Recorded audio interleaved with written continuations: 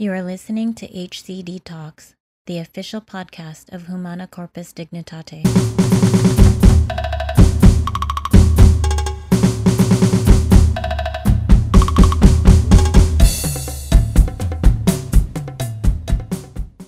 All right. Hi, everyone. Hello. So Carlos and I are here with Maria Spears. She is, why don't you go ahead and you've got a whole long list of everything you do. So go ahead and give us a little bit about yourself. Yeah. So right now I am a self-worth strategist and a mindset coach. I also have a band and women's ministry. So I speak and sing. We've been doing that for the last going on 5 years. And the goal with that is to really just help to encourage, inspire, and remind women to become the women God's calling them to be. We talk a lot about theology of the body, about the feminine genius, about our self-worth, what it means to be daughters of the Father. So we kind of really dive into all things with women. Music is for everyone, but the ministry is very specifically geared towards women. And then I'm a doula. I'm a personal trainer, have worked in the health, fitness, nutrition field for probably about 18 years now. And I've just done, I'm really immersed in ministry most of my life to some capacity. I'm a musician. I grew up playing music. I played with a country band for a while and classic rock and all the things on that side. And then also in the praise and worship, the Catholic music, Christian music. So kind of the whole gamut. And then currently working on a book right now as well with another friend. So yeah, that's a lot of what I do. That is so cool. So could you give us a little bit of background, like sort of how you grew up and like, were you a cradle Catholic? Was it like a conversion experience? Was it one of those you kind of drifted and came back? Just kind of, if you could share that with us. Yeah. So I grew up, I have 5 brothers. I have parents who my mom was always Catholic. My dad was actually a convert to the faith when I was really little. So I have a vague memory of that. And the faith was just very much a part of our home for sure. Growing up, I was the second oldest. And so I think in a lot of ways, I was actually not one of those who had one of those big conversions per se. It was more, I was very much like, let me learn from the mistakes of those around me. And I also just, I think from a very young age, really experienced Jesus in a deep way. And really, for some people, I think the faith was one of those things where they did it because they were forced to, or because here's the rules and regulations. You don't want the punishment. But for me, I think there was just pretty early on an aspect of intimacy with the Lord and a desire for that. And then when I was about 15, I was playing for a youth event and had a just kind of a crazy experience in prayer where I was really praying about what my vocation was. And I was like, Lord, and had been looking at discerning religious life or what, just really praying about what do you want, Lord? And had an experience that night. I was in my music room and I was playing piano and was also using that as part of my prayer time, and had this experience of heaven where it literally was like, I was with God and that was all I wanted. And I said, okay, Lord, let me just be with you right now. And really heard him say, no, Maria, we're not done here. And I said, okay, then I'll just be a nurse or be a nun because that's the closest thing, to I guess, to this.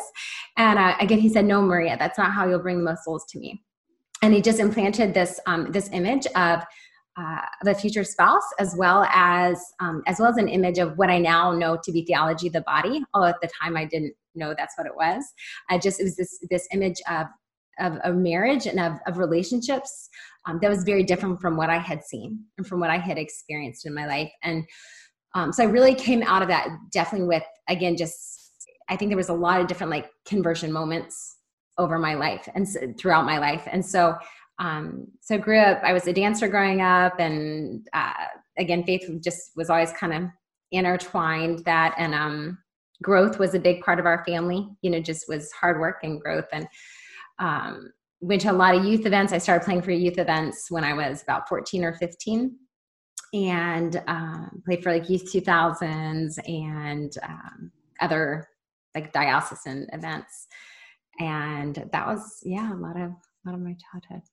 So I'm hearing you, and I'm full of joy because I similar story, because I did the whole Los Angeles music scene before I moved to Arizona, and then I'm playing in country bands here. Well, not now, but obviously for a long time now. And it's interesting because I've done, I play at church, and I had a Christian band for a while, and I've done certain events, and it's interesting because that sense of you feel you're using your gift anytime you perform.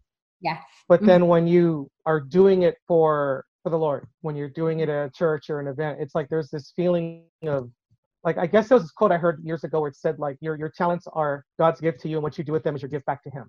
Yeah. And so I think one of the most amazing experiences I ever had, well, there's two I think of, was one, I was playing with this Christian band in a street.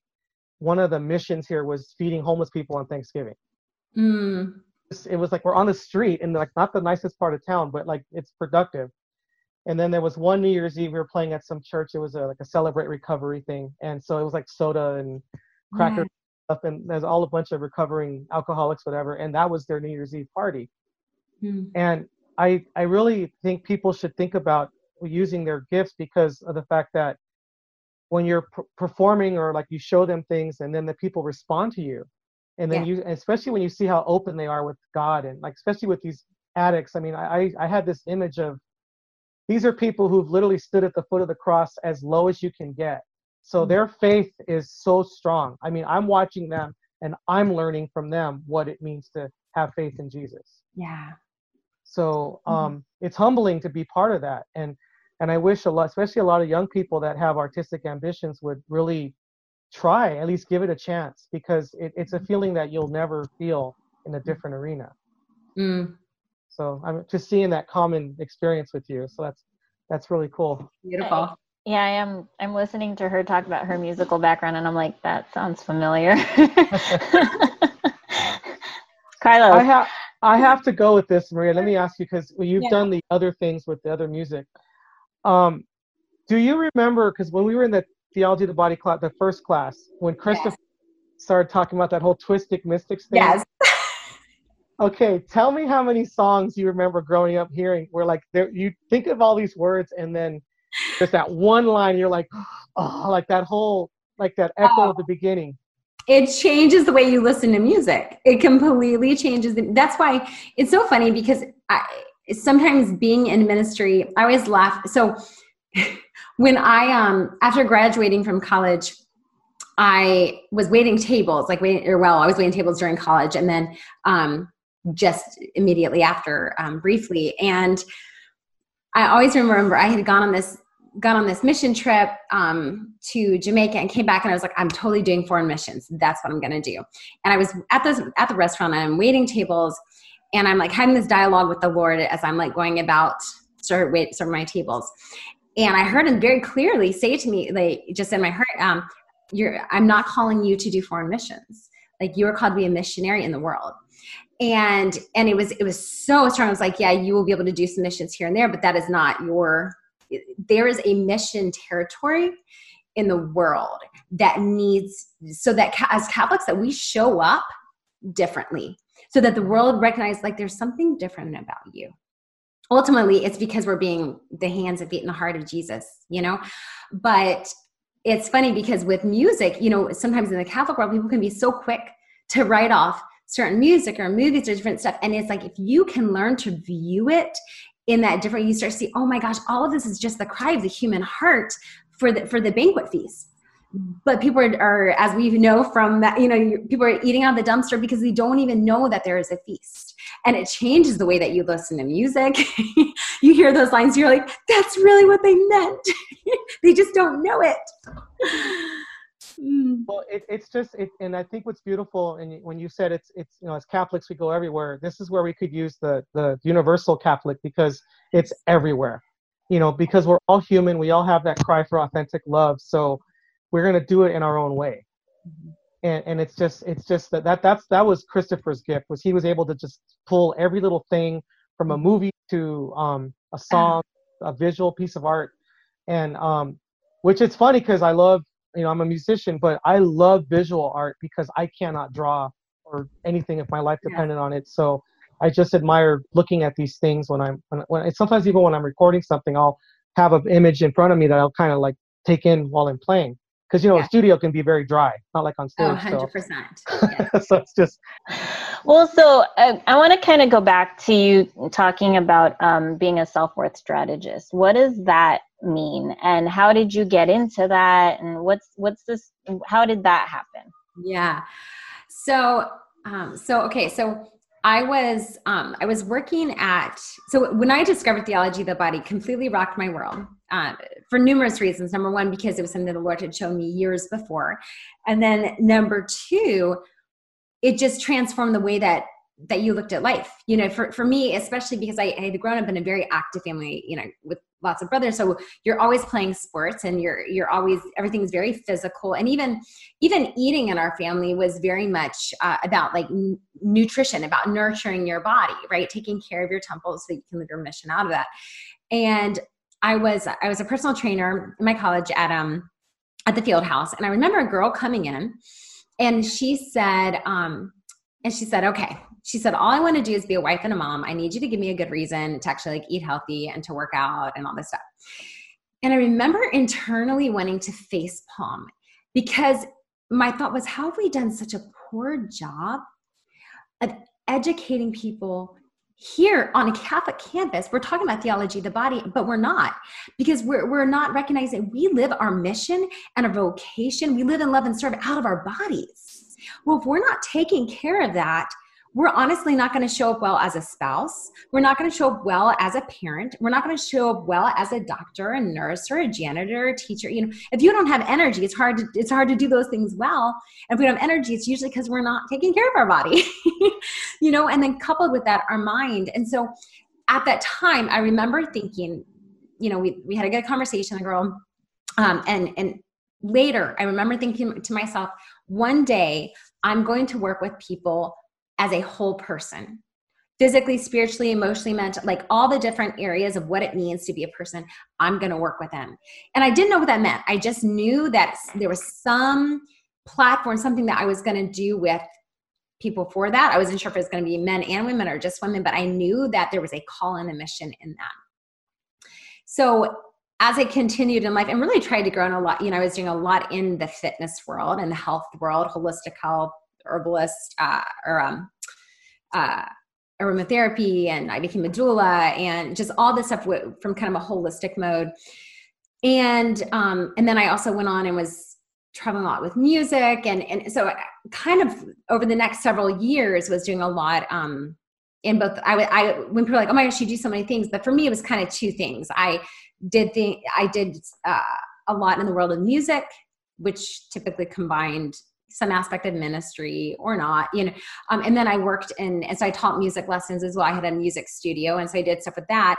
But then I also had like my health world, which was personal training, group fitness, aromatherapy, doula, so for me, it was more like two pillars sort of. And my faith for me, and then my faith kind of encompassed that. So there's always this, and then also we were taught, like just growing up, personal development. So really mindset was a big part of our life as well. So that was something that was very much fostered in us too. So I really approached life from that mindset, from that perspective of like a whole person, but I wasn't seeing anyone doing anything with that. People would talk about theology of the body, but a lot of times it was more focused on people's understanding of it was either more just about the sexual aspect of it or the spiritual part of it, but not the fullness of what does it mean to really live whole, right? And even I remember one of the homilies, and then later on digging deeper on this, but learning, even in scripture, when Jesus says, be perfect as your heavenly Father is perfect, the actual translation of perfect in that context was actually be whole as your heavenly Father is whole. And it was interesting. So a year ago, I was moving to North Carolina. I was living in Nashville at the time. I'd been there for a long time. And as I was moving, it was kind of, again, just very much a God move. A lot of things involved with that. It was a little bit of a bucket list to live by the ocean, but there was a lot involved. And I kept feeling like, okay, I think that season for me to work with a whole person is going to be coming. It just was very strong in my heart. And every time I pray, I was like, I don't know how, where, what, but I think it's coming. And right about the time that I was moving, a friend of mine reached out and she said, hey, have you heard of Self-Worth Strategy, the Women's School at January Donovan? And I was like, actually, yes, I know her. Love the stuff that she's doing, but I'm just moving. Can we, she's like, she's like, I think you would love some of this that we're doing with it. And I was like, love that. Can we talk in like 2 months? Cause I'm just moving this week. And prior to that, so I met this gal named January Donovan. We actually went to college together, although I didn't know her. She's a couple years older than me. I didn't know her as well in school, but we ended up reconnecting at a reunion and some stuff, and kind of just been like sideline cheerleaders for each other. You know, she was always just kind of a social media cheerleader for me, what I was doing, and I was a cheerleader for her with her stuff. And she had also ended up reaching out to me probably about 5 years ago, 4 or 5 years ago. But it was the time that we were launching my women's ministry, blah, blah, blah. And again, so the timing was kind of off. Well, I moved here, and again, kind of a funny story with this, but I got involved in this faith and business event here, which was actually not a Catholic event, but just beautiful, just my beautiful Protestant brothers and sisters who just have a heart for the Lord and service and business. And I was playing music for this fundraiser for them. And this older gentleman comes up and he said, can I share with you a word from the Lord? I was like, sure. And the gist of it was, he said, the Lord told me you've had some desires on your heart. And he wanted you to know that those are really good, that they are from him, and that those would be coming into fruition the end of 2020 and then or the end of 2019 and then fully into 2020.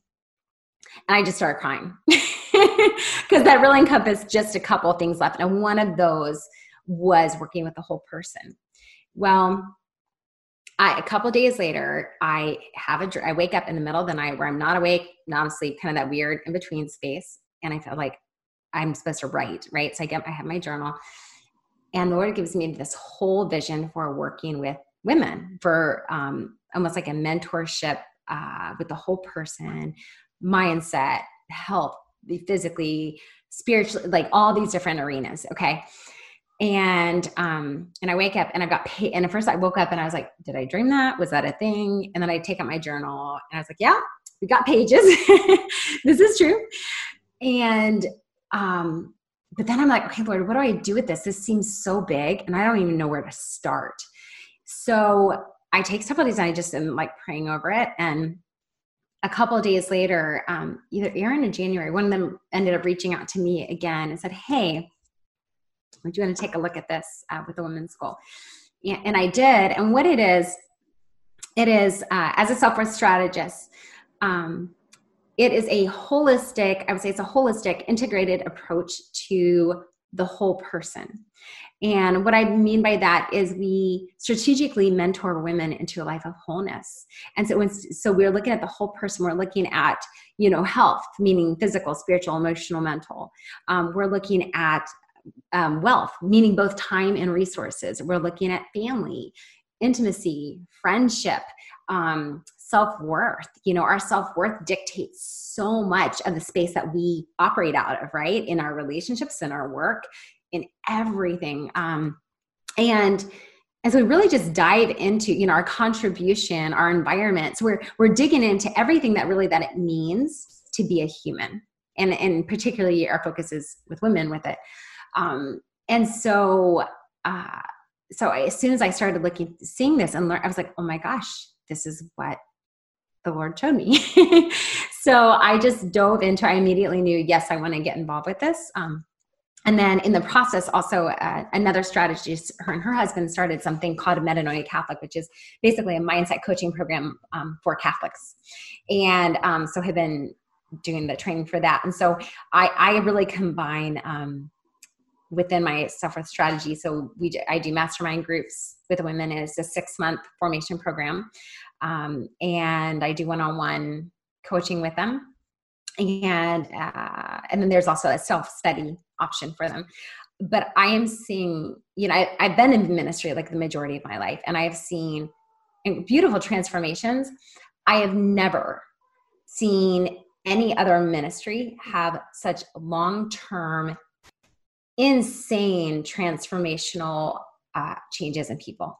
Like people will go to a to a retreat, and maybe they have that high and it lasts for a little bit. I've never seen something where they're given, because I think it's not just education, it's very much also the how-to. We can know this is where I am, this is where I want to go, but I think a lot of times we can feel stuck, right? Or we're saying, I prayed all the novenas and my life's not changing, and I'm going to mass every day and I'm making the holy hours. Well, it's because we forgot we have a body and we have a mind, and maybe we're praying on the right things, but there's a reason Scripture talks about taking our thoughts captive.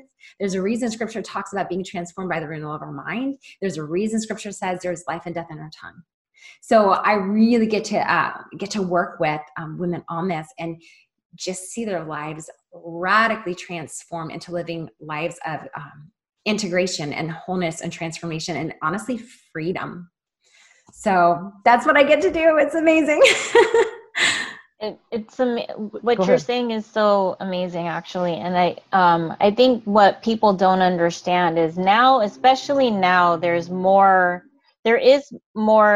education and awareness of the mental aspects of health. The World Health Organization, I think it was back in 2010, changed the definition of health itself to mean the state of complete physical, emotional, and social and mental well-being. Yes. So it's not just about, I'm not physically sick. Mm-hmm. And I mean, I've noticed even in, when I've been a critical care nurse for 3 years, and I was also on the floor. And I noticed that the patients who had more positive mindsets, the ones that were more spiritually sound, I think they, and asking God for the right things, not just I'm going to get up and walk out, but actually accepting that the ones that really accepted that whatever challenges God gives them, there are blessings in that, and just asking for the strength to overcome. I think they were the ones that were faster recovery. Yes. And the thing is, going back to that girl that came up to you and said, why should I eat healthy? Why do I need to do this? Why do I need to do that? There's actually a study recently published that showed that the increase in fatty acids consumption actually increases the risk for anxiety and depression. Physically, it does affect the way our bodies chemically work. Yes. And so there is a physical aspect, and then you have the emotional aspect where you're looking at yourself and you're not feeling like you're looking good, and you're also physically not feeling good. So it all, like, what we do to our bodies really can affect our mindset and our moods, our emotions, and we can feel down on ourselves whenever. Yeah. And it just becomes this never-ending cycle. And so, and to integrate both, it's not just, you're right, there are people that maybe go to retreat, so they only take care of the spiritual aspect. They'll go to a therapist and only take care of the mental aspect, or they'll go to their doctor and they'll take care of the physical aspect, but they don't think about putting all of it together. And so I'm really glad that you talk about how you do everything and you encompass physical, mental, and spiritual, emotional.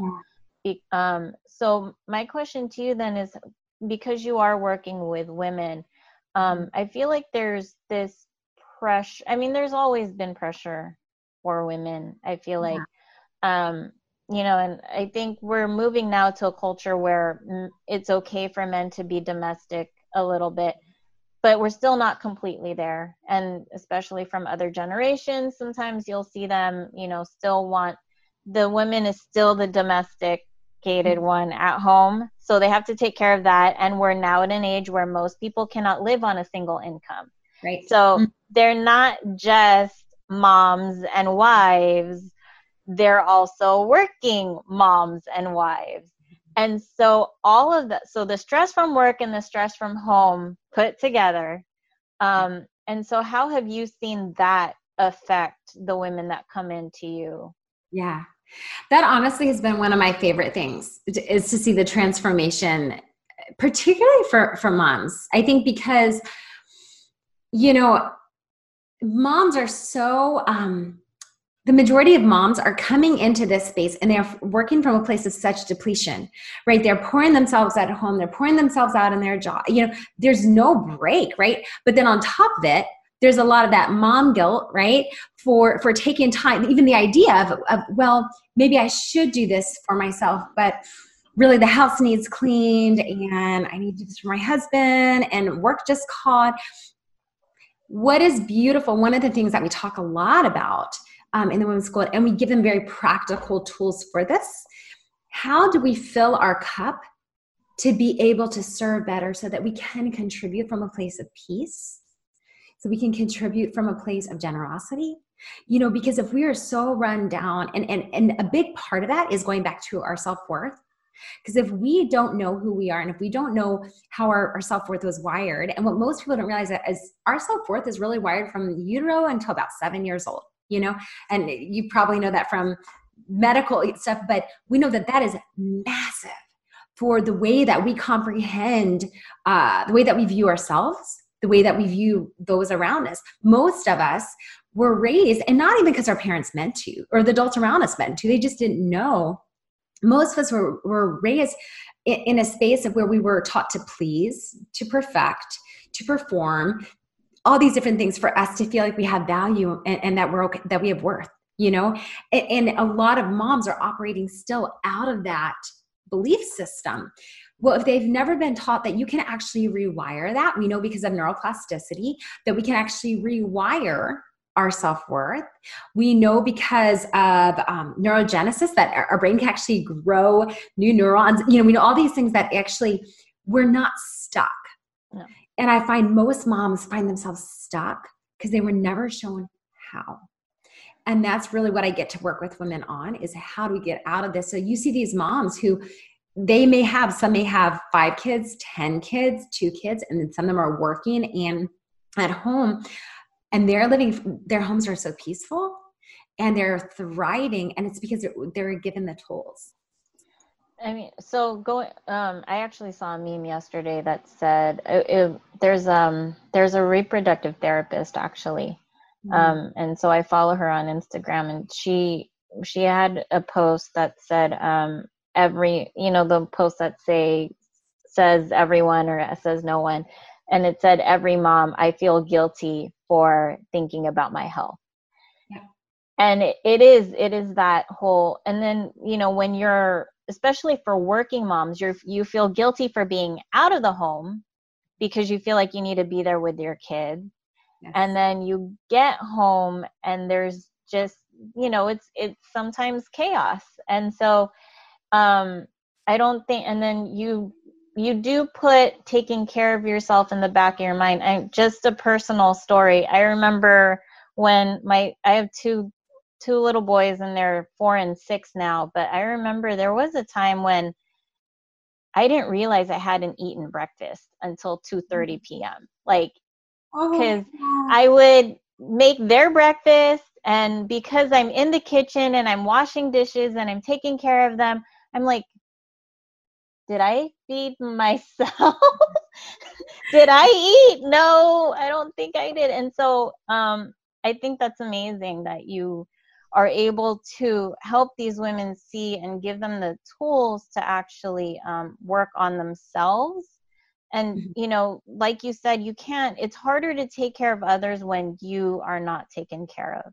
Mm-hmm. From a caregiver standpoint, as a nurse, as a mom, as I teach nursing students too. So as a teacher, like, I've noticed when you're not taking care of yourself, it is a lot harder to come up with your own coping strategies, because all these things that, you know, affect us in a negative way physically have a negative effect on our emotions. It increases cortisol levels, increases the stress, and just our health ends up deteriorating and we don't understand why. And it's because of everything that we put into ourselves.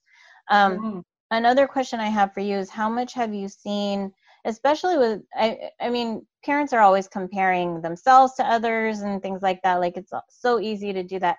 How have you noticed that moms feel pressured when they see other, because especially on social media, like everyone's posting the perfect family photo. Always. Right? And then all these like Instagram bloggers post these beautiful pictures of their pristine homes and super like Marie Kondo organized kind of pantries. And I'm like, that is not real. Like, that's not reality. So have you noticed anything like that with your clients? Yeah. So one of the things that we talk a lot about is getting rid of comparison and competition. Because comparison and competition, as women, when we go into comparison competition mode, a couple things. Number one, it makes us miserable. and you know, and we end up not feel, you know, the thoughts that go through our minds are not life-giving thoughts. The feelings and emotions we experience are not life-giving. The behavior that comes out of those and the fruit that becomes out of all that is not life-giving, right? So the competition and comparison is not from Jesus Christ. And so, but it is so powerful when women actually learn to collaborate and to rise. You know, as women, we should be one of the biggest cheerleaders, right? And so what I have found is, as women go through this course, that actually the more and more that they go into this and they learn to rewire their mindset and they learn to take their thoughts captive and they learn to, even just honestly, even the skills of maintaining more of an orderly home just for their own peaceful feeling. Because again, we go through, I mean, I don't know that intense is right. It's very, very integrated, and it's very, there's a lot to it. I mean, ultimately is a lifetime study, but we go through it pretty intensively for those 6 months where they are learning, we're diving into dreams and goals and what do you even want for your life? You know, most moms have never even thought about it because they're in survival mode, right? We go into self-worth. How was that wired? What do we want to wire? Who is the woman that we want to be? How many women we're just trying to survive instead of being told that actually God gives the gifts to design the woman that we want to be, that he created us to be, right? That we actually get to do that. Part of being made in the image and likeness of God is that he shared part of his creative power and genius with us, right? Not just through the act of conceiving a child, but also through designing our life, through the gifts that he gave us, through our talents, through the skills that we purposely cultivate. And, you know, so we dive into that. How do you do that? What is the process for that? We dive into mindset.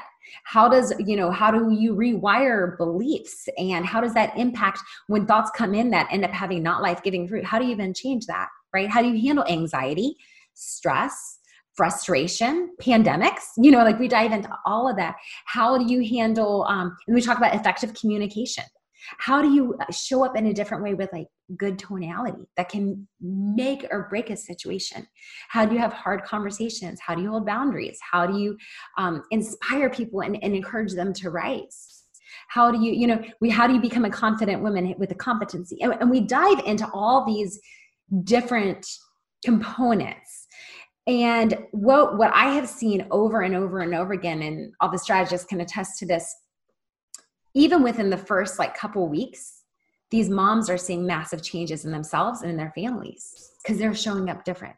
Because suddenly they have the skills and the scripts to do that, which then if they're on social media, they're not so affected, but they're also being more intentional about their time on social media, right? Because for some moms, it's like, let me just get lost in this mode. And so it's giving them, that's one of the reasons we also talk about dreaming. What is the dream for your life? What is the dream for each of those 8 arenas? Because if we know where we're going, it's the dream that fuels the discipline. Because when you're excited about something for your life, even if it's just, I want a calm family, that loves the Lord and that we have fun together and that we become holy together, we become saints together, that there is a game plan for your family and for your marriage and for your personal self, for all those different elements.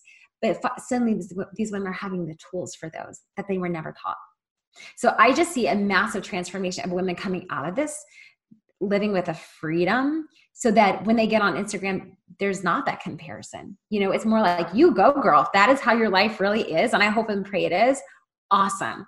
And if not, I really hope and pray that you have what you need, you know? See, I like what you're saying, because working with teenagers, you know, one of the things that I always worry about is if they're going to go on to college, period, because college is kind of crazy. But even if they go to a Catholic school, you kind of know which ones are Catholic in name and which ones are Catholic schools. Yeah. And one of the hardest things for me, and this is where incorporating theology of the body has been beneficial for my work, is when I'm talking to a lot of my female students, and some of the things they say to you in class or in private, whatever, it's heartbreaking. Yes. I remember one girl years ago, she was one of the smartest girls in the school, very, good head on her shoulders too, not just book smart. Mm-hmm. Very pretty girl. She was in different clubs, she was in different sports, whatever. And she literally said to me in class, well, sometimes I have to be careful how I talk in front of boys, because if you sound too smart, they don't like you. Mm. And I'm like, you need to keep some better company. But the thing that I found interesting is that when I'm sharing, because, you talked earlier about, what God's design is for you. So yes. Like one of the most beautiful experiments, talking to the boys, and that's really important stuff. But I got into theology of the body because my school had already been incorporating it, and they had 2 teachers that were doing it already, but they were both female. So the lady who got me to go, she goes, we really need a guy to go, because I need a guy to come talk to the girls. Because sometimes when I talk to them, well, it's like, well, of course you tell me I'm pretty and I have worth because you're like my mom. Right. So what's been powerful for me is, because you know how it is, we're just sharing what we've been taught. This is not my theology. I'm never going to be that clever, but God bless John Paul II. But it's just sometimes saying the things to them that John Paul taught us, and telling them, especially that whole Ephesians 5 thing, saying you qualify for this because you're a woman, not because of anything you can do for or appear to a man. From the moment you were determined to be a woman in the womb, this was what was meant for you. Mm-hmm. And to see that how affirmed they felt, like in a beautiful sense, it was like they some of them would get emotional, some would just have this look on their face. Wow. And I think what was so beautiful about it was, in the deepest part of their heart, deep down, they always knew that was true, but they believed everything around them. And so I think the funniest thing I ever heard, which I thought was kind of cool, was one time I was with some students, and we were just feeding some homeless people one night at this shelter, and one of the girls in my class calls me into the kitchen, and it's like 2 other boys with her, and they were serving some food. And I go, what do you guys want? We're supposed to be, feeding these people. And they go, well, we kind of have to tell you something. And I go, tell me what? And they said, well, like most of the senior boys are mad at you right now. And I go, for what? And they go, well, a lot of stuff you're teaching us, the girls are starting to believe it, but a lot of the girls aren't settling for them anymore. Like you better show me, like that whole Fulton Sheen thing about the man has to aspire to be at her level. Yes. They're like, you better, and it's like there's no guilt for feeling like he should be, trying to show you, like him wanting to win your heart is going to make him want to be a better person. Yeah. So for me to hear what you're doing, thinking, okay, I could, because I just had a class graduate, because we start school early in Arizona. It's like, you guys should really think about, besides where you go to school, whatever, but like think about how you're going to help form yourselves. Like, what are you going to do later in life to continue to see, or to learn better than what I taught you, of how God sees you, and how it's okay to see yourself in this positive way. Yeah. So I'm excited, because I know what I'm doing, and Angel's doing too with her background of theology of the body. But then I'm seeing one of my classmates, oh my gosh, she's doing this thing over here, and I think it's just so exciting. Thank you, and everyone that's doing that. That's amazing. Yes. Well, God, it's interesting, because I recently started learning about Saint Hildegard. And she's a doctor of the church, and this was 1,000 years ago. And actually, a lot of what we're teaching in the women's school, she was teaching this to the women. Just that. And it's interesting because women are so attacked, and men are also in a different way. But the evil one, we know that the enemy, the serpent, hates the woman Mary, but in a particular way, he also hates Mary's daughters. You know, that he does hate us. Like, our bodies are a constant reminder to the world that we're called to be bride, you know, that everyone is called to be bride, that we are called to receive, conceive, and bear forth life, right? You know, sometimes physically, but always spiritually. And so women have been so massively attacked. And I come back to also what Fulton Sheen talked about, how, you know, the level of society really can boil down to the quality of the women. You know, as women rise and really become the women that God created us to be, where we know our worth, not just like in our head, like, oh, I'm a daughter of the king. Okay, that sounds nice. But where we know that we have an intrinsic worth and value and dignity, no matter what has been done to us, no matter what we've done, no matter, you know, any of those things, that our worth is objectively given to us by God, who he, you know, before time began, like, he had us in mind. And when you know, and that is even a wiring for you in your brain, so that your brain believes it, so that your emotions believe it, so that your behavior believes it, so that the fruit believes it. And when you go through this, you start seeing women live out of this new space. So suddenly, as women level up, men start to level up, you know, because it's true. Like, when women rise and they're like, actually, you know, I think sometimes there's a lot going on, obviously, in the porn world, and, you know, we can point fingers all day, and both men and women struggle with it, you know. But it's interesting because as women, if we would also start to say, actually, no, enough is enough. I'm not going to let myself be used, right? I am worth more than that. I am valuable, and I have a dignity, and there is a man who wants to rise to that, right? And I think for a lot of women, a lot of times they hear the message, well, there's no one like that out there. He doesn't exist. You know, you just need to settle. No, you actually don't. You know, like, there are good men out there who absolutely want to fight for you, you know, 100%. And I think that scarcity mentality, even for the high school girls, and we've seen that a lot in our ministry, that in both high school and college, women, there is almost this prevailing message, well, I have to put out in some way or other because that's what the guys want, and otherwise, you know, there's not going to be a man who's going to want me. And it's like, no, actually, the good men are really going to want you, and they're going to admire you, and they are going to respect you, and they're going to love you well. That's probably one of her kids. I have to share this with you because this is what you're saying is, see, I have a 13-year-old daughter. So we talk, and it's like, from the time we knew she was on the way, especially when I found out it was a girl, I'm like, okay, well, I'm going to make sure her and I, and she's my heart. I mean, she's amazing. And so I sometimes will talk to her, you know, we do the boys thing. And so I've always enjoyed that. And plus, I even worked at a girls' school years ago. And what was kind of cool was, if we had like 5 or 10 minutes left of class, they would say, well, can you like translate things that guys say to them? I'm like, absolutely. Tell me what they say. That's amazing. So I said, what does that mean? I go, well, this really means this. And they're looking at you, but like, they know you're telling the truth. But the one thing I'd want to share is the fact that so much of, like, you talked about with the women and like the competition, the guys have that same problem with what's expected. Yes. And like you remember when Christopher talked about in Hebrew, the male word was zakar, you know, to remember. Yes. So if you think about that, like, how many things have hurt our world because men do not remember their responsibilities. Yeah. So with teenage girls, I go, well, how many times does he forget he treats you differently in front of his friends? You know, so he's forgetting, etc. So I've had a lot of boys, when I've shared the theology of the body, or just even just the church's teachings on what it means to be a child of God. Yeah. They don't always say it in front of the guys because, you know, they have to be the guy. But whether they've written something to me or they pulled me aside, they said, well, thank you for sharing, because I was always taught to treat girls like this.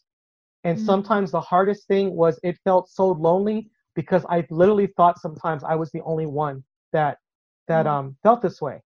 But the other thing, and I could speak as a many years ago, a teenage boy, was when I had conversations with my real friends, like the guys you were really close to. You know, so you're hanging out with the guys, but this is the guy, like, you know, one of the things I used to do a lot was go up my parents' roof and just hang out and, you know, take in the sights. So my real close friends would go up there with me. And it was amazing how many of them, the things they would say. Mm. You know, like this, like I really love my girlfriend, or even ones who said I thought about even being a priest. I mean, there's things that they would disclose when they Yeah. knew you were with a friend that you can trust. Mm-hmm. And it's just that, you know, they're out there. And I think the most important thing is just like, I always think of whether it was my wife to my mom when I got older and I was kind of testing the boundaries. Yeah. It's like to tell the girls, when you sit there and like tell a boy, you will not disrespect me, but then you follow through with it, he's either going to walk away or he's going to respect you. But you Yes. have to hold him to that standard. But it goes both ways too, because people, you know, women can be manipulative as well. But it's just you get what you expect. I mean, I even tell the girls, he's Mm. going to see whatever you show him. Yes. You know, you are so intelligent, you are so talented, blah blah blah. But all you want to think about is how you look. Yes, you're beautiful, but what else do you have to show me? And Mm. so it's just, you know, we try to encourage them to Yeah. think, to see that there's more to it than that. And you know, like it was almost like this, like the Super Bowl halftime show. It was so disappointing because it was like, but there's so much more to who you are than the way you were dancing on stage. And then your daughter's up there with you. What are you teaching her? Yeah. You know, so it's just you know, like my daughter likes to dance. She loves music. I mean, surprise, surprise, her parents have that background. But it's just, I still will try to, when we talk about it, I still talk a lot about, you know, well, there's a lot of stuff that goes on in that field, and it's fine. I mean, it's good. You're still doing a good thing. But, you know, who are you as a person? You know, what are you not willing to compromise? Like what, you know, Yes. and so like I was saying earlier, she loves K-pop, and like I actually, you know, she has this real fascination with Korean culture because of that. So Yeah. I sent her this video on like Korean saints recently. And then I literally found one last night. It was like 10 K-pop stars who are still practicing Catholics. Boom, sent it to her. To let her see that there's more to it than just what you see on TV. Yeah. You know, Carlos, so I just want to honor you for the way that you, as a TOB dad, if you will, I thank mean, you. for a daughter to be able to be raised in that, that is so powerful to have her father showing her from the time, I mean, obviously from the time that your wife was even pregnant with her, you know, and then growing up in that mode. What a beautiful gift. And I just honor you Yeah, in your thank fatherhood. you. That is amazing. I've What's told it? him What? several times that he is his daughter's saving grace because we are, you know, as we've already talked about, we're in this culture where, especially now with the way the media portrays how women should be treated and how women should dress. You know, I remember my sister dressing up to go dancing at a club, and I'm like, "What are you wearing?" And it was worse than what I thought. I used to get in trouble for what I would wear, and my sister's going out something completely, and I was like, What are you wearing?" And she's like, "Oh, my friends are worse." And I'll look at the pictures, and I'm like, "Oh my God, like this is insane." And so I've told him several times, I'm like, "You are your daughter's saving grace because you are building her up from a Yes. very young age to know that that's not how she should be treated, that Yeah. is, you know, that she is better than that she doesn't have to dress that way or look a certain way." And it's very powerful coming from, I think, your father, because he became that example of how she should be treated by a man. And Yeah. But see, so and I appreciate that. Thank you. But so one of the things I tell the boys a lot is because you know, that zakar thing, that the Ephesians 5:25. One thing that men never talk about is that to be a man, to be a real man, you see the, you know, the all the grit and all that, but it's scary. Like Yeah. to be, you know, the to whether you want to call it the head of the family, which I've always interpreted that as the responsibility of loving your wife and your kids, Yeah. to, you know, what the protector and all that. It's like it is scary. You know, there's moments where, you know, whether it's because you may see yourself in a certain class or not. Mhm. And to be honest, my first TOB experience was really growing up because my mom would tell me stories about her dad. Wow. And sorry, my favorite one, I have to tell you, was, and my mom's 70, how old is my mom now? 73. And Oh. she's forgetting everything you can imagine, but she remembers when she was 3. They were on vacation in Tijuana, and she fell in the pool and in the deep end, and she just went down, and she remembers like not even trying to swim up, she just sunk. Yeah. And she remembered my grandfather getting her.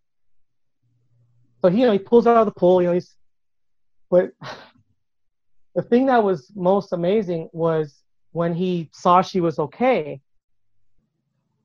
she remembers him asking her, why did you didn't even try to swim, like you just sunk. And she remembers vividly telling him, I knew you would get me. Oh. 3 years old. So you think of, that was, my mom loved, I have an older sister, she loved us without shame. So that was what taught me how to parent. And I've made lots of mistakes, but it's just, and I still do. But I think, because you were talking about my daughter, and I have to tell you this. So I teach theology. I work at the school I work at is a small, it's like 300 kids. And I went there, long story, but my son goes there. And I mentioned earlier he's autistic, so like it was better for him to be at a small school. Right. So I was working at a school with 1,200 kids. So it was kind of like, it was a calling too. I mean, this school really wanted the theology of the body too, so that was cool. But the nice thing is that he's going to be a senior next year, and he's going to learn theology of the body in class from me. And so the plan is that my daughter's going to go to, because she's in 8th grade coming into next year. So the plan would be she's going to also, I get to teach them in class, and the school's okay with it. But I mean, we talk about stuff at home sometimes, but it's just that, to actually be able to do that with my kids, it's just, and this too, the content can be very mature. Yes. Or I'm sure some of the things you talk with your clients about is very personal. Yeah. And sometimes I have parents talk to me and they're like, well, it's awkward. And I'm like, this is your kid. This isn't about you. Like my mother would tell us everything. I told you my sister was older. So one day I'm like, man, why is she so cranky? And my mom, we sat down and, all right, let's talk about a menstrual cycle. And I was like, oh, the thing in the trash. Okay, I get it. So it's like, okay. All right, but it's the way the body works. Yes. You're going to get married. You're going to have a wife. She's, you're going to have to go to the store and get the stuff for her too. It's like, okay. So it's just like, there's nothing wrong with that. And going how much back, shame does that cause for women? So it's really, we have to open our minds. Going to what you're saying though, Carlos, is that, parents having trouble talking to their kids. There is that, especially from immigrant families, because they do tend to be more conservative, and a lot of these conversations very taboo as far as your body. They don't talk about it in the self-worth. They shame other girls for acting or dressing a certain way without really understanding the reason behind it. And so just to kind of, a lot of that tends to be cultural. And, I remember I was 18 and I brought up something about sex and my mom was like, I'm not comfortable talking about that. I'm like, I'm 18. Like, when will you ever be comfortable? Now that I'm married, she'll maybe say a little innuendo or two, like a little joke, but that's right. The extent of it. There's no actual deep conversation. And the funny thing is she's a labor and delivery nurse. Oh, funny. Yeah. And so I'm like, you should be the one to really teach me. But it's just culturally, she wasn't comfortable. So I kind of want to go back to your clientele though, because we did mention anxiety and depression, and anxiety statistically affects a quarter of the population. There's a lot of people undiagnosed, so we know those numbers are even higher, and it's twice as likely to happen to women than in men. Yes. So of your clients, do you have anybody that are on medications that you know of for anxiety, depression, and have you seen them actually be able to pull back, maybe to lower their dosages or actually get off the medication once you start this strategy with them? Yeah. So that's been, again, I grew up in a very holistic family. I have a mom who's a family nurse practitioner, but we grew up using essential oils and herbs, and so it was very holistic minded, but also with an appreciation for both Western and Eastern meds. You need both, right? And one of the coolest things for me has been seeing how, as women go through this course and they learn they actually have tools that were given to them by God that they had no clue of, that they're not needing their medications all the time. Now, as a strategist, I will never say get off your medication. That's not something I'll ever say. What they will notice is, wait, I forgot to take it, but I was okay all day today. And why is because they're learning. So for example, one thing that is not talked about and massively, massively needs to. So most of us have we've heard the Gospels, we've heard the scripture readings, be transformed by the renewal of your mind. We've heard, take your thoughts captive. We heard that there's life and death in the tongue. We read it, we hear it, and then it kind of goes one ear and out the next, right? What we don't realize is scripture is actually like really practical and and also even very neuroscience-y, biological, physiological, because what happens is, so a circumstance happens in our life. So maybe it is the mom who she is working at home. She has, 5 kids, finances are stressed. She can't seem to live up to expectations in her marriage, whatever it is, right? She has all the things going. So her amygdala, which is kind of that fear center, stress mode, is completely hijacked. Which means her frontal cortex is not able to think any kind of logical thought process. Suddenly she's just in complete depletion survival mode, right? That is a perfect recipe for stress, anxiety. Probably pop her on some pills is what most people would do. If she learned, and again, it's a skill, and there's a lot of practice and a lot of things we do to help people get this, because it's a whole different thing. One of the first things that a lot of times I'll have my clients do is we'll spend a week, start thinking about what you're thinking about. Most women will come back and say, holy cow, 99% of my thoughts are negative. And they are fear-based, and they are frustration, and they are anger, and they are bitterness, they are unforgiveness, they are, I hate this, I hate, and it's this massive, like, holy cow. And and then we start to dive in, because what happens is we have a circumstance, and circumstances are really just neutral for the most part, but we have a thought about it.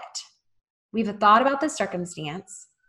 Our thought, we now know, can actually be measured. There's actually energy from our thoughts that causes a hormonal and a physiological response in our bodies. So it actually impacts our cells. Our DNA can raise our cortisol levels. It can lower them.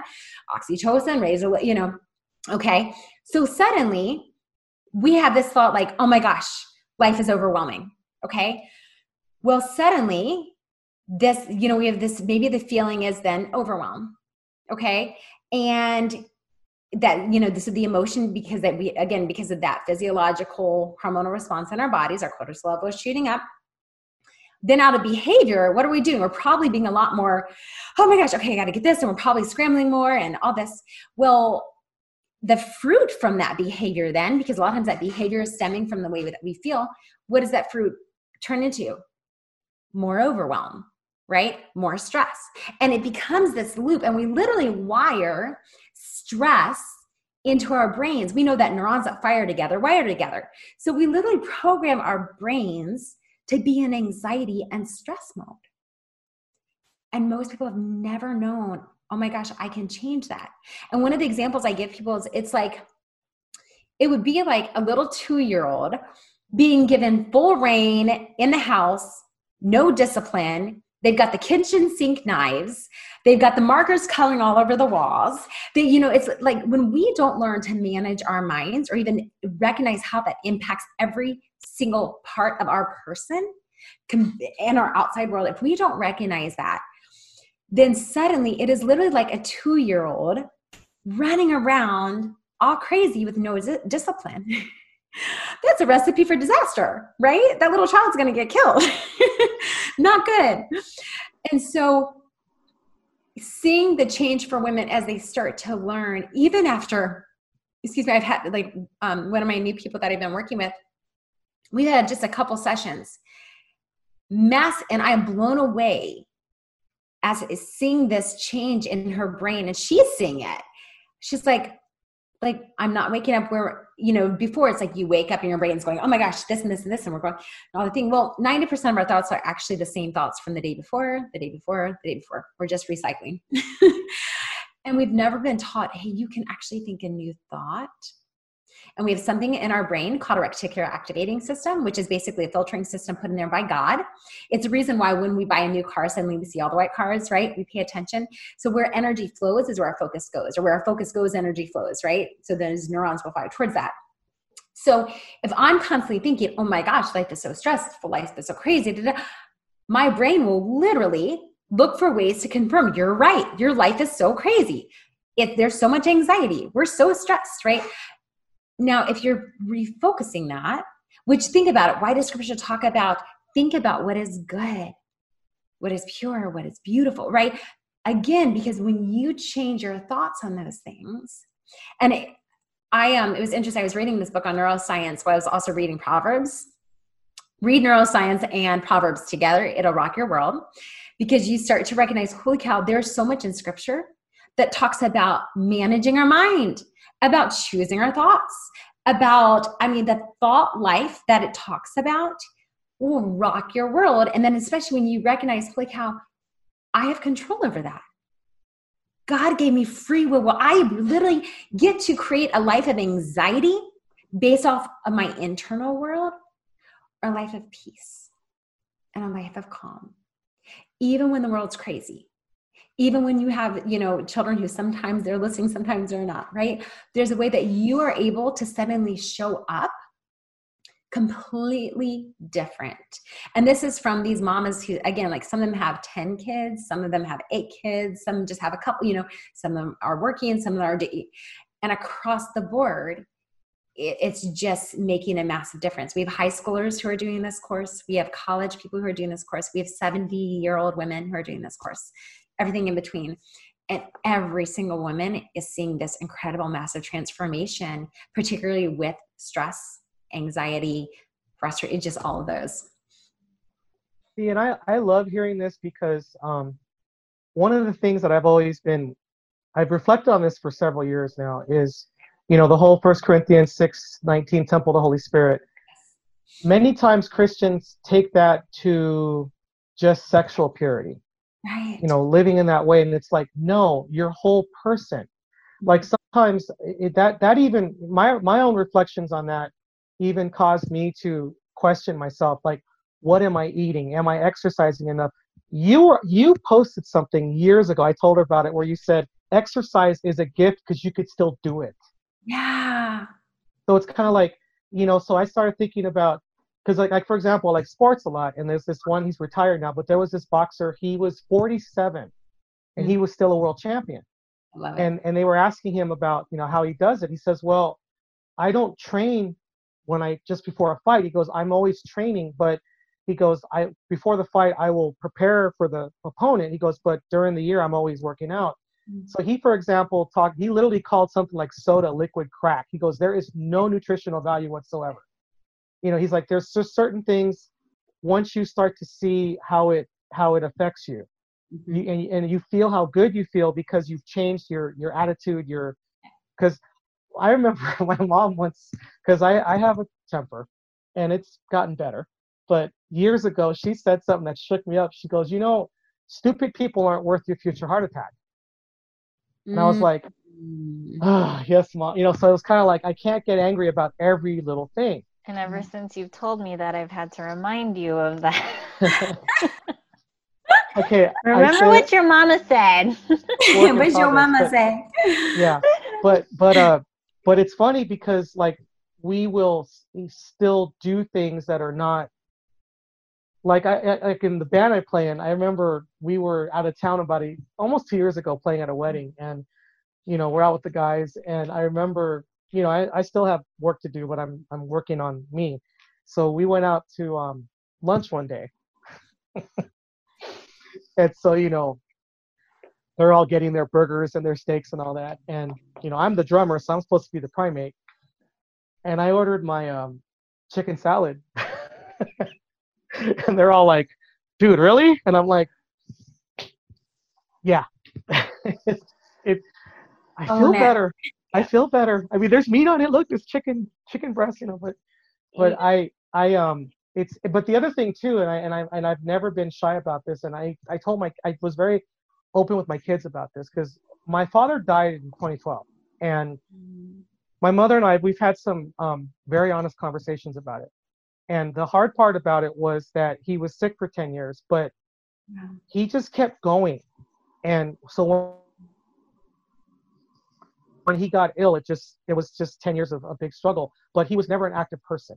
So he was 68. And so I remember telling my kids, I said, well, look, this is why your mother and I are always telling you guys to, you need to be active. And my daughter was 5 when he died, so I'm already kind of telling her that stuff. But she does dancing. She's a ballerina, so she's busy with that anyway. But it's just that, this is something that it weighs on me, and I'm thinking, okay, I want to be there to see my kids grow up. I want to see, like my mom's about to be a great grandma for the second time. My father's not going to see it,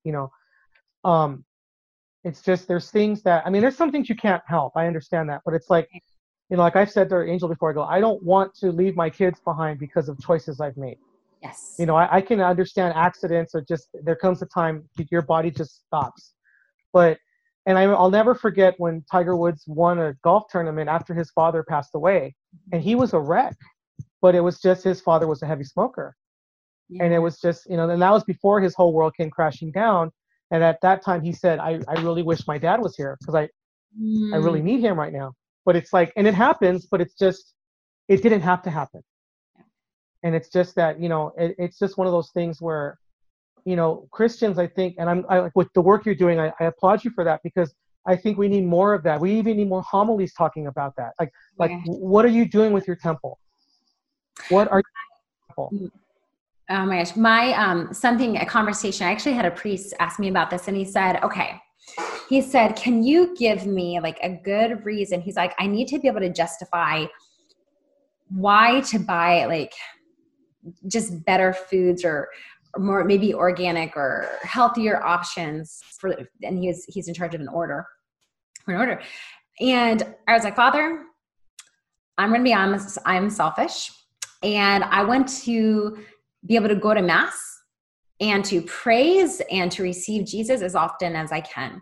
Without you priests, we don't have the sacraments. Nope.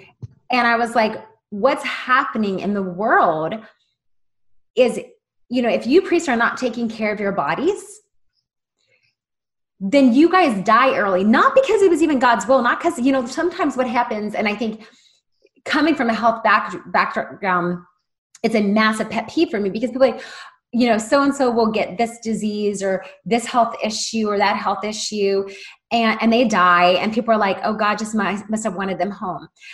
Well, maybe it's because we made poor choices, right? Like if you step off that cliff, I'm not going to say, well, God wanted you home. It's called, you made a stupid choice. I did. Like there was a better option. Like it's one thing if you fall, right? Okay. But I'm just saying, like, if we know that there's something called a law of gravity, if I step off of this and it's far way down, I might die, right?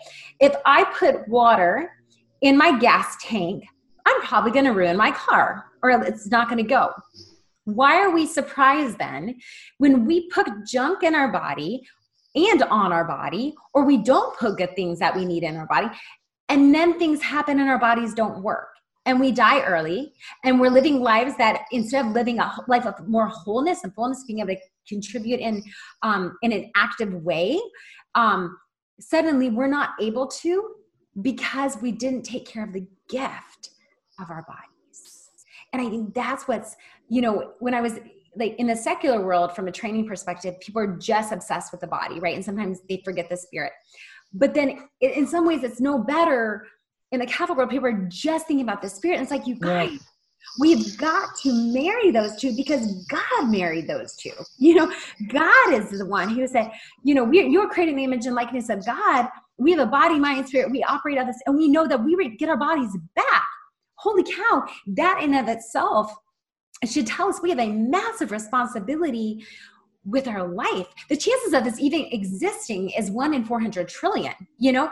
And if you think about that, and no brain is exactly the same. Like if you look at that and you think about that, that means you are here for a very specific reason, a very specific mission that only you can carry out. Absolutely. And so when we're not being good stewards of that, oh my goodness, what a slap to our Father. And the fact that Jesus took on a body, that is a testimony in itself to the worth of the human being. Because why would he join himself to what we are if it's bad? Yeah. And see, and also I'm thinking of the witness aspect, because when I told Angel about when I met you, I remember, because, you know, the class we were in was huge. It was like 120 people. Yeah. And, you know, we'd have meals and you'd meet people and whatever. But I remember it was just during the break time, and you were in the lobby with a bunch of people, and I heard you singing. And you know, and it's like, you know, this beautiful voice as it was, but it's like it was all of you. You were singing, you were like glowing because you're happy and all that stuff. So it's like all of that is a testimony. Yeah. It's like when Christopher said, you know, when people will be attracted to your light, yes. And then they ask you, what is the source of your joy? Yeah. And then you say, well, it's Christ. Mm-hmm. And then, you know, of the bodies that he, you know, our lives that he died. Mm-hmm. So it's like it really opens up, like you said, marrying the spirit and the body together. It really opens up who we really are and what impact that can have on the world if we actually were able to show that to other people who really need to see it. And speaking of putting things in our bodies, it's not just what we ingest, and some people smoke, but it's also what we put in our minds. I think what we surround ourselves with, what, you know, the things that we're watching, the things that we're listening to, and some of it, you know, Carlos is a metalhead, and so he'll listen to stuff just to kind of get that, you know, it's an outlet, and it's one of the healthier outlets. Right. Rather than I love the way you phrase that, girl. Healthier outlets. Right. But, you know, but there are times that, you know, some of the lyrics that we listen to are very hypersexualized, and, you know, and then some of the things that, and it talks about, you know, when you hear some of the music, it's just like, it's degrading to people, not just to women, but to men as well. You know, and so when you surround yourself with garbage and it goes in your head, that's what's gonna come out. And so, you know, and it is a choice. It is very much a choice. And I think that's what people, and what's sad to me is when people understand that they have a choice and they know they have a choice and they choose not to, but then look at themselves in the mirror and feel bad, and it's like, why can't I? Then they start the comparison thing, and then it just becomes this never-ending negative spiral, down, down, down, down, down. And so we need to break that cycle somehow. But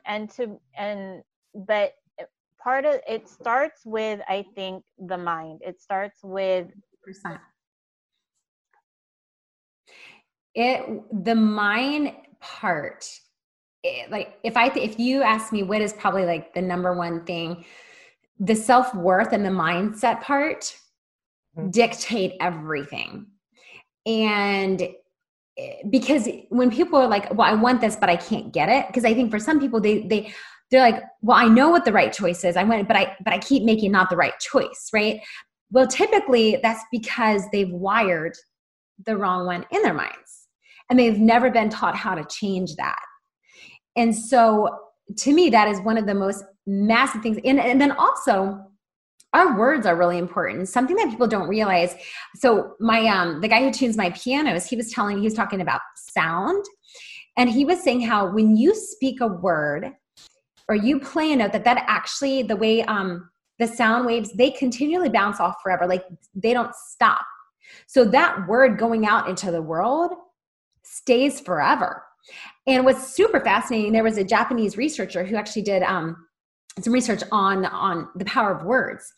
And he spoke into these the water, words of like love, peace, Mother Teresa, kindness, and he froze them. Okay. And he froze the water in like little cans or whatever. And then in another, he spoke like death, hate, whatever, just any kind of word. He froze those.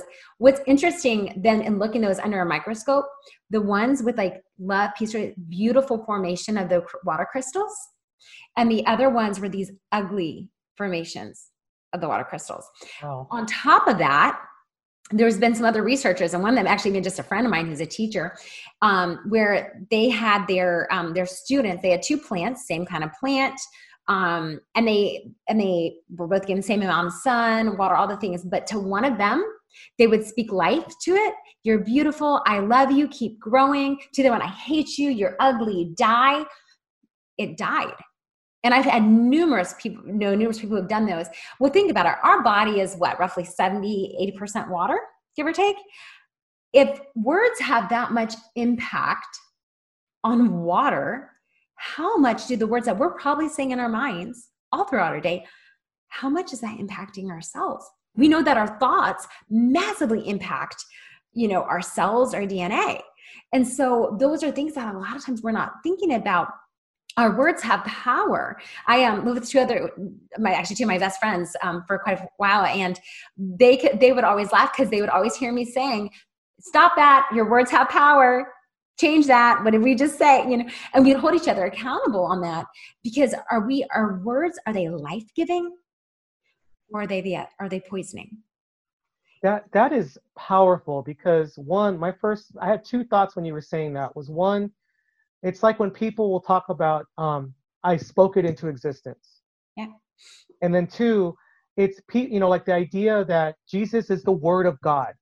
The Word was what created the universe. And they were saying that in Hebrew thought, that your words were literally a part of you. Like what you said had life, which is why they would keep their word, because it would make you a liar if you broke your word. And that's why, and it's funny you say that, because I can't watch the news because of the way it is, and it's all, fake news. And like I was telling her a story about how even like in the 60s, some of the sports writers were doing to some athletes that were attempting to break a record that they didn't want broken, because it was held at the time by someone that they revered. But that's why, as much as it bothers me, but when people will not tolerate it, like when people will hold the media accountable, I'm like, well, that's good, because of the fact that, you're willingly putting false information out there. Mm-hmm. And like when I went, like saying earlier about my temper, like a lot of times, besides, if I got angry, I didn't just like respond with loud words, whatever. It would sometimes be me just having to say something sarcastic about someone or something. And when I learned to just say, you know what, whatever. Because the gossip part, like earlier you said something about where a woman's worth doesn't matter what she's done. I remember years ago when Kim Kardashian first was expecting her first child. Mm-hmm. One of my students, they're young and they're going to come in and they're going to be who they are, and again, those teachable moments. So one of the kids walked in and they said, so did you hear, because I don't even watch the show, but I can get in line at the grocery store. The kids tell me everything, so I know what's going on. You watch it in your spare time, Carl. You know how to watch it. No, because I don't have to. The kids will like the kids will walk in. Can I tell you something? Well, I'm kind of busy. That's fine. I'll tell you anyway. So then why do you ask? But this kid had said to me, well, she's pregnant. I go, well, I've heard. I mean, that was more important than like the nuclear bomb that dropped in some country on the news today. But and then he looked at me and goes, don't you feel sorry for that kid? And I go, whoa, time out. Mm-hmm. I said, first of all, whoever that kid is, that's his or her mom. Mm-hmm. That's their mother. You can't change that. That's the person. You think of your mom right now, who you go to for everything you can imagine. That's that child's mother. 2, how many women, God bless them, motherhood changed them. Like that's when they realize, okay, I got to grow up. I need to I have a life depending on me now. I mean, I'm not a mom, and I love my kids very much, and I did not carry and deliver them. Mm-hmm. But I remember when my son was born, like because he was born at night, so like the next morning I'm holding him and I was feeding him, and I'm looking at him, and of course, the only person that knows every stupid thing I've ever done in my life is me. And I'm sitting there thinking, you poor child, I'm your dad. It's like, you deserve so much better than me. And but again, but then there were those moments of, okay, what do I have to do? It doesn't matter if I'm afraid or if I'm not sure. I have to do this. So it's like, I'm like, how do you know that's not the thing and then what was it, last year they were showing her baptizing her kids and she was in church. I'm like, do you not think for one second that her children did not have that impact on her? The conversation she's going to have with those kids, they're going to know what mom's story is, but and I'm sure she's going to say, well, I'm going to own what I did. Like, I was just watching this thing with Lance Armstrong saying, yeah, my first 3 kids, they already know what happened, but my 2 youngest kids were not really old enough to know. He goes, I have to have that conversation with them. And that was why, for example, when Kobe Bryant died, oh gosh, when people were talking about the relationship he had with his daughters, and it was like, oh, they don't have their dad, anymore. And then there was that one part, like, well, at least the one who passed, she was with her dad. Yeah. So it's like, but see, the little baby won't know, but I mean, of course, Vanessa will tell her, but the other daughters will know. They'll remember how much he loved them. So it's kind of like, he made some mistakes and he learned a lot, but like, he owned it, and but he was able to, so people don't realize the children are such a gift that because it really makes it, you have to learn it's not about you anymore. It's about them. But to teach them the right thing, but you have to stop thinking about yourself. It's about your kids. The interesting thing is we can't have this culture of death way of thinking. Well, so the interesting thing, and you're talking about, changing your mindset. My mom is one of 10 kids, so I have 24 of us first cousins. And so there's a lot of girls, and we all text each other and stuff. And for a long time, there was this talk about, we are not very gifted in the breast department. So there was a lot of talk about getting implants. And I changed my mind after a while. But one of my cousins, actually, she has a daughter who is now about 1.5 years. And it comes up occasionally. But she suddenly changed her view. How can I teach my daughter to love her body if I'm going to be changing things about myself cosmetically? How can you, And so, but one of the things that I want to go back to, I mean, Carlos is talking about all the stupid things he did, and they weren't even that stupid. They're just stupid funny. But, most of them. But well, what you know. Well, but one thing that I realized, because somebody actually texted me recently about being a catechist, and they got to overhear the way I talk to my students. Yeah.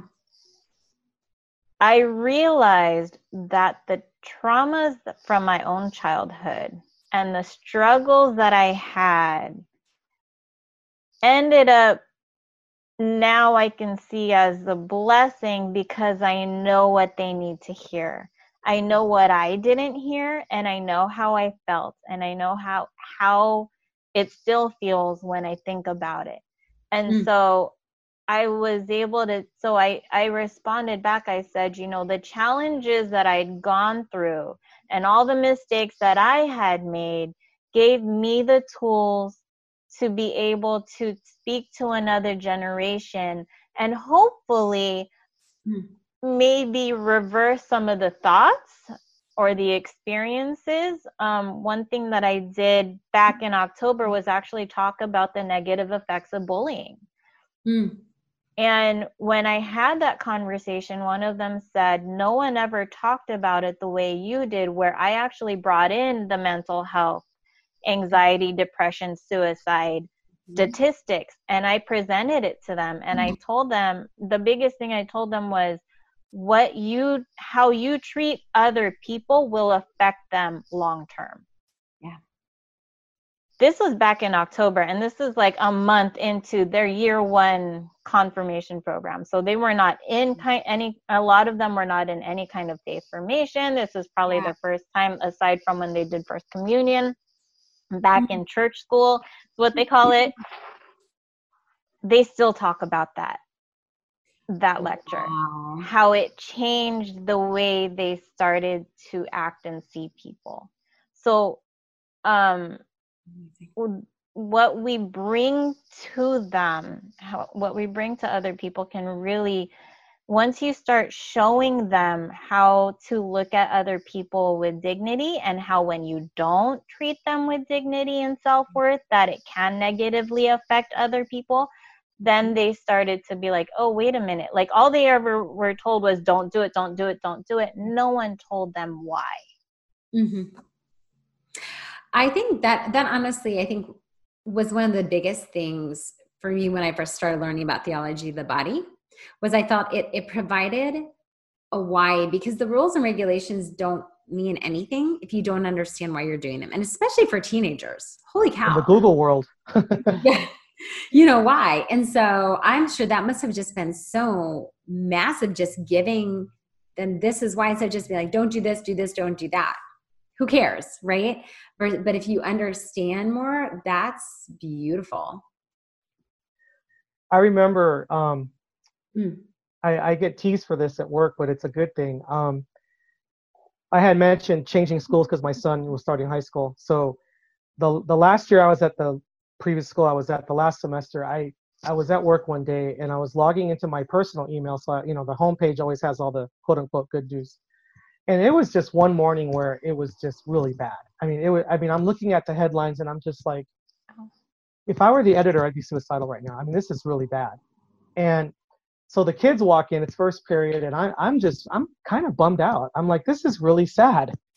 And so I knew the kids, and so they're like, well, how you doing? What's wrong? I'm like, oh, I did something dumb this morning. They go, what'd you do? I go, oh, I read the news. So so they did the morning prayer over the PA, and we were just talking, and so the kids are like, so they all see my face, like, what's going on? I go, well, there was this and there was this and there was this, and I don't know why I did this, but I said, I'm just tired of people unloading on each other. And so I said, why don't we change it like right now? And I was probably being half sarcastic.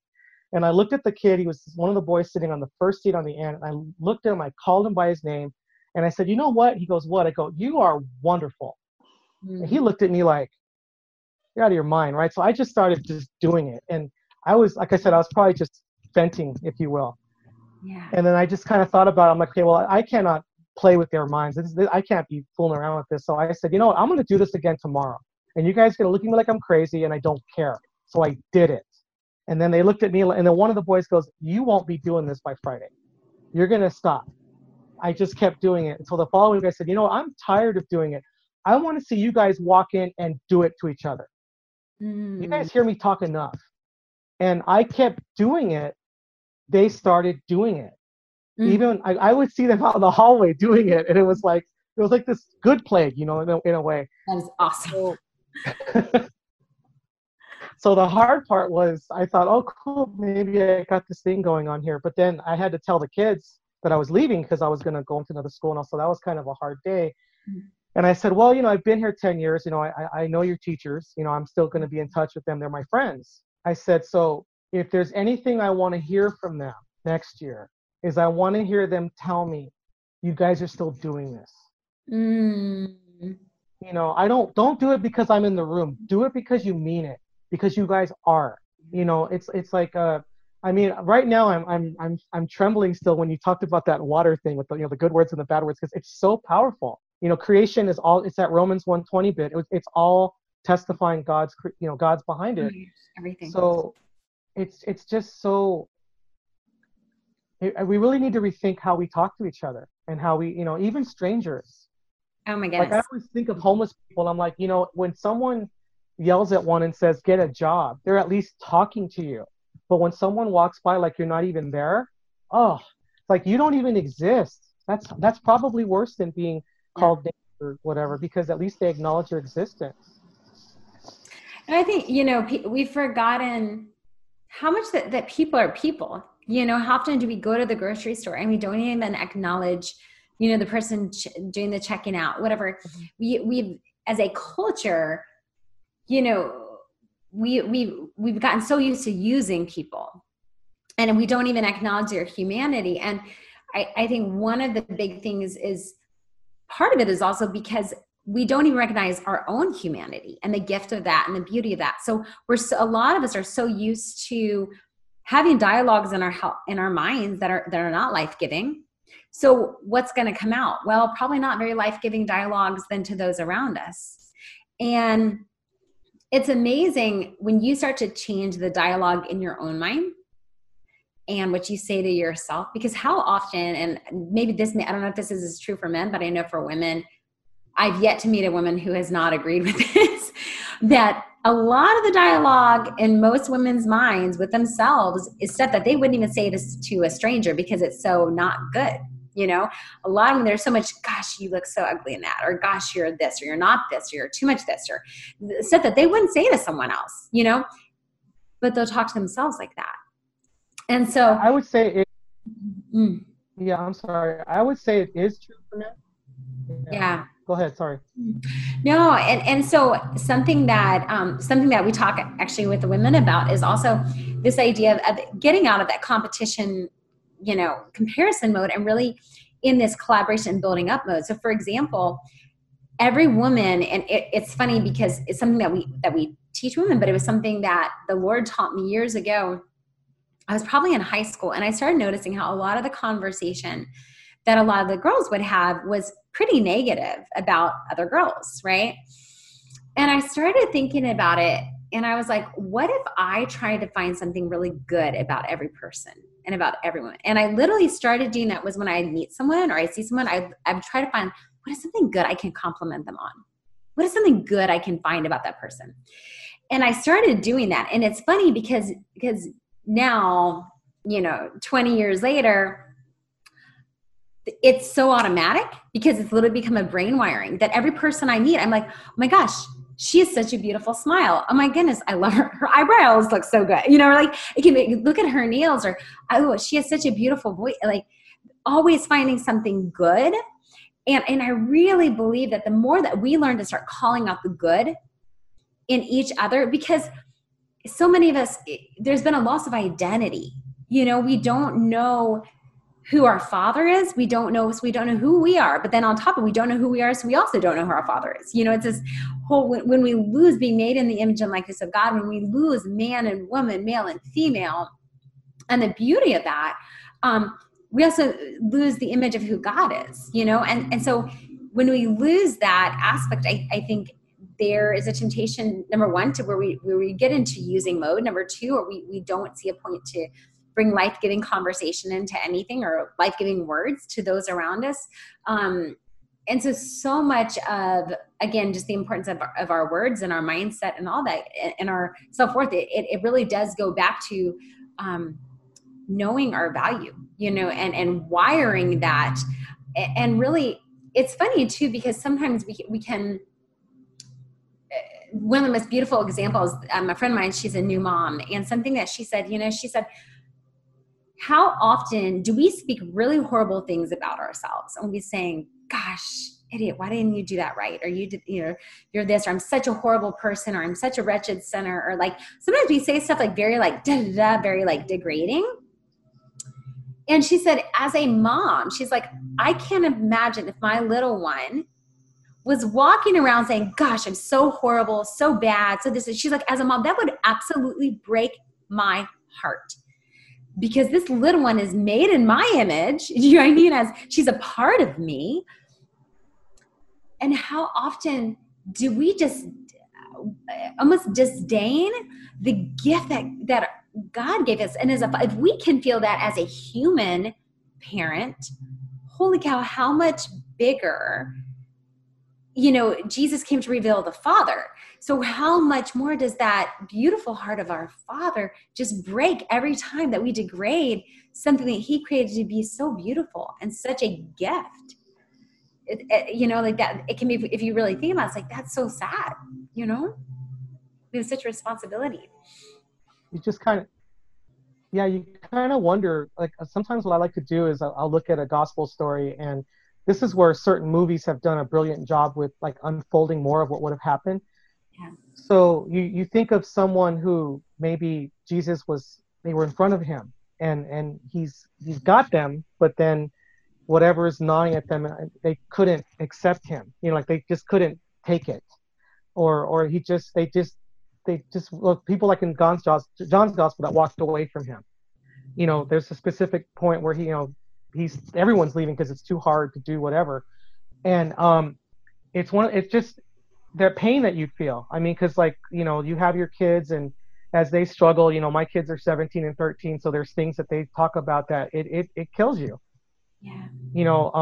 One of the hardest conversations I ever had with my son was in middle school. We were talking, and he was struggling in school, and he doesn't say a lot, but this particular day he was talking about how he felt, and it just killed me, but I had to listen to him. One of my fellow parishioners, she's in her 70s, and she had to go get her daughter, who's on another state with drug addiction. And what she did for her daughter was miraculous. But this is where, again, women are amazing. Like a mother having to sit there and listen to her daughter tell her everything that happened, but she had to be strong for her. It's just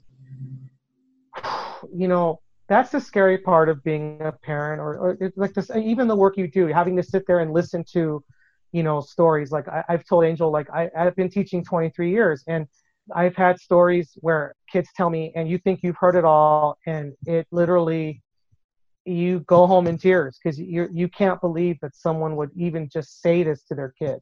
Like there's been times, this is something my old colleagues at my last school used to talk about. We go on Kairos retreats, and the kids come back, and you hear their stories, and you always run into their parents like 2 or 3 days later, and the parents are like, "Oh, thank you, you did so much for my kid." And you just want to lay them out, thinking you're the reason why your kids messed up because of the things they said you did to them on a retreat. And I'm like, but you have to, it's hard because you have to remember, well, what did the parents go through? It's like when Angel brought the bullying thing, how two-thirds of bullies were bullied or are being bullied. So you're not fixing the problem just by disciplining the bully. What do we have to do to fix this issue? And it's just really, we have a lot of work to do, all of us. And, we're doing our part. We're seeing what you're doing. I think it's just wonderful. So thank you for doing that. I mean, that's just, and everyone you're working with, just God bless you all.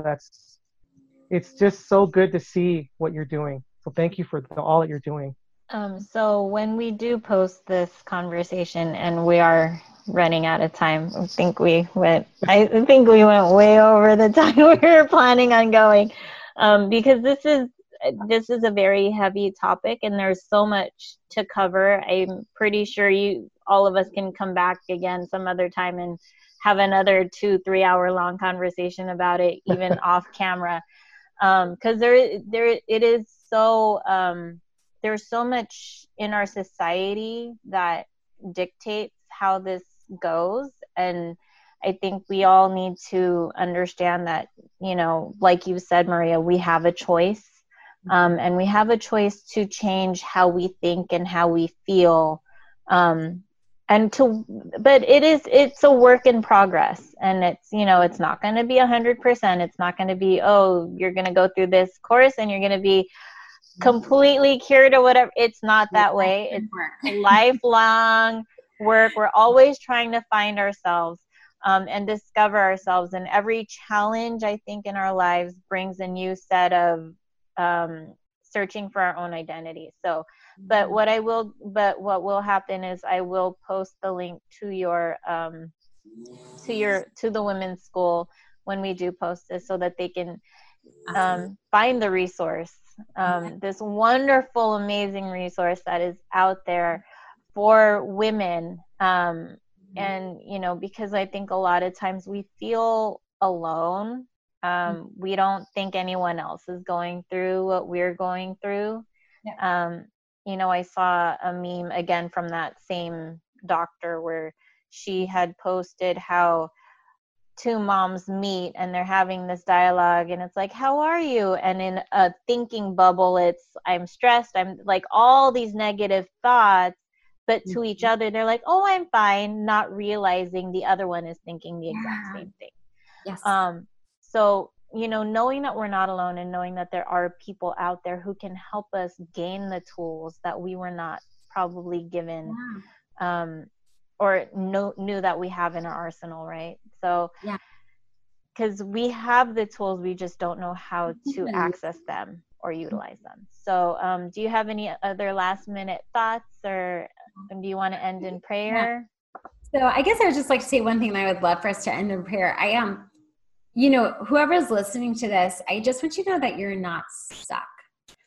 I think a lot of times we can get stuck in a mode, and this happened to me at one point where I just felt like, I guess this is just what my life is. And it was a dark season, you know, and that is a lie from the enemy, straight from the pits of hell. It can feel like it, but there are tools out there. And I would really just encourage you, please reach out. I would love to have a conversation with you and see if this is something that could just help change your life for the better. But you are not stuck. There is hope, no matter where you are in your journey, in your life, there is hope.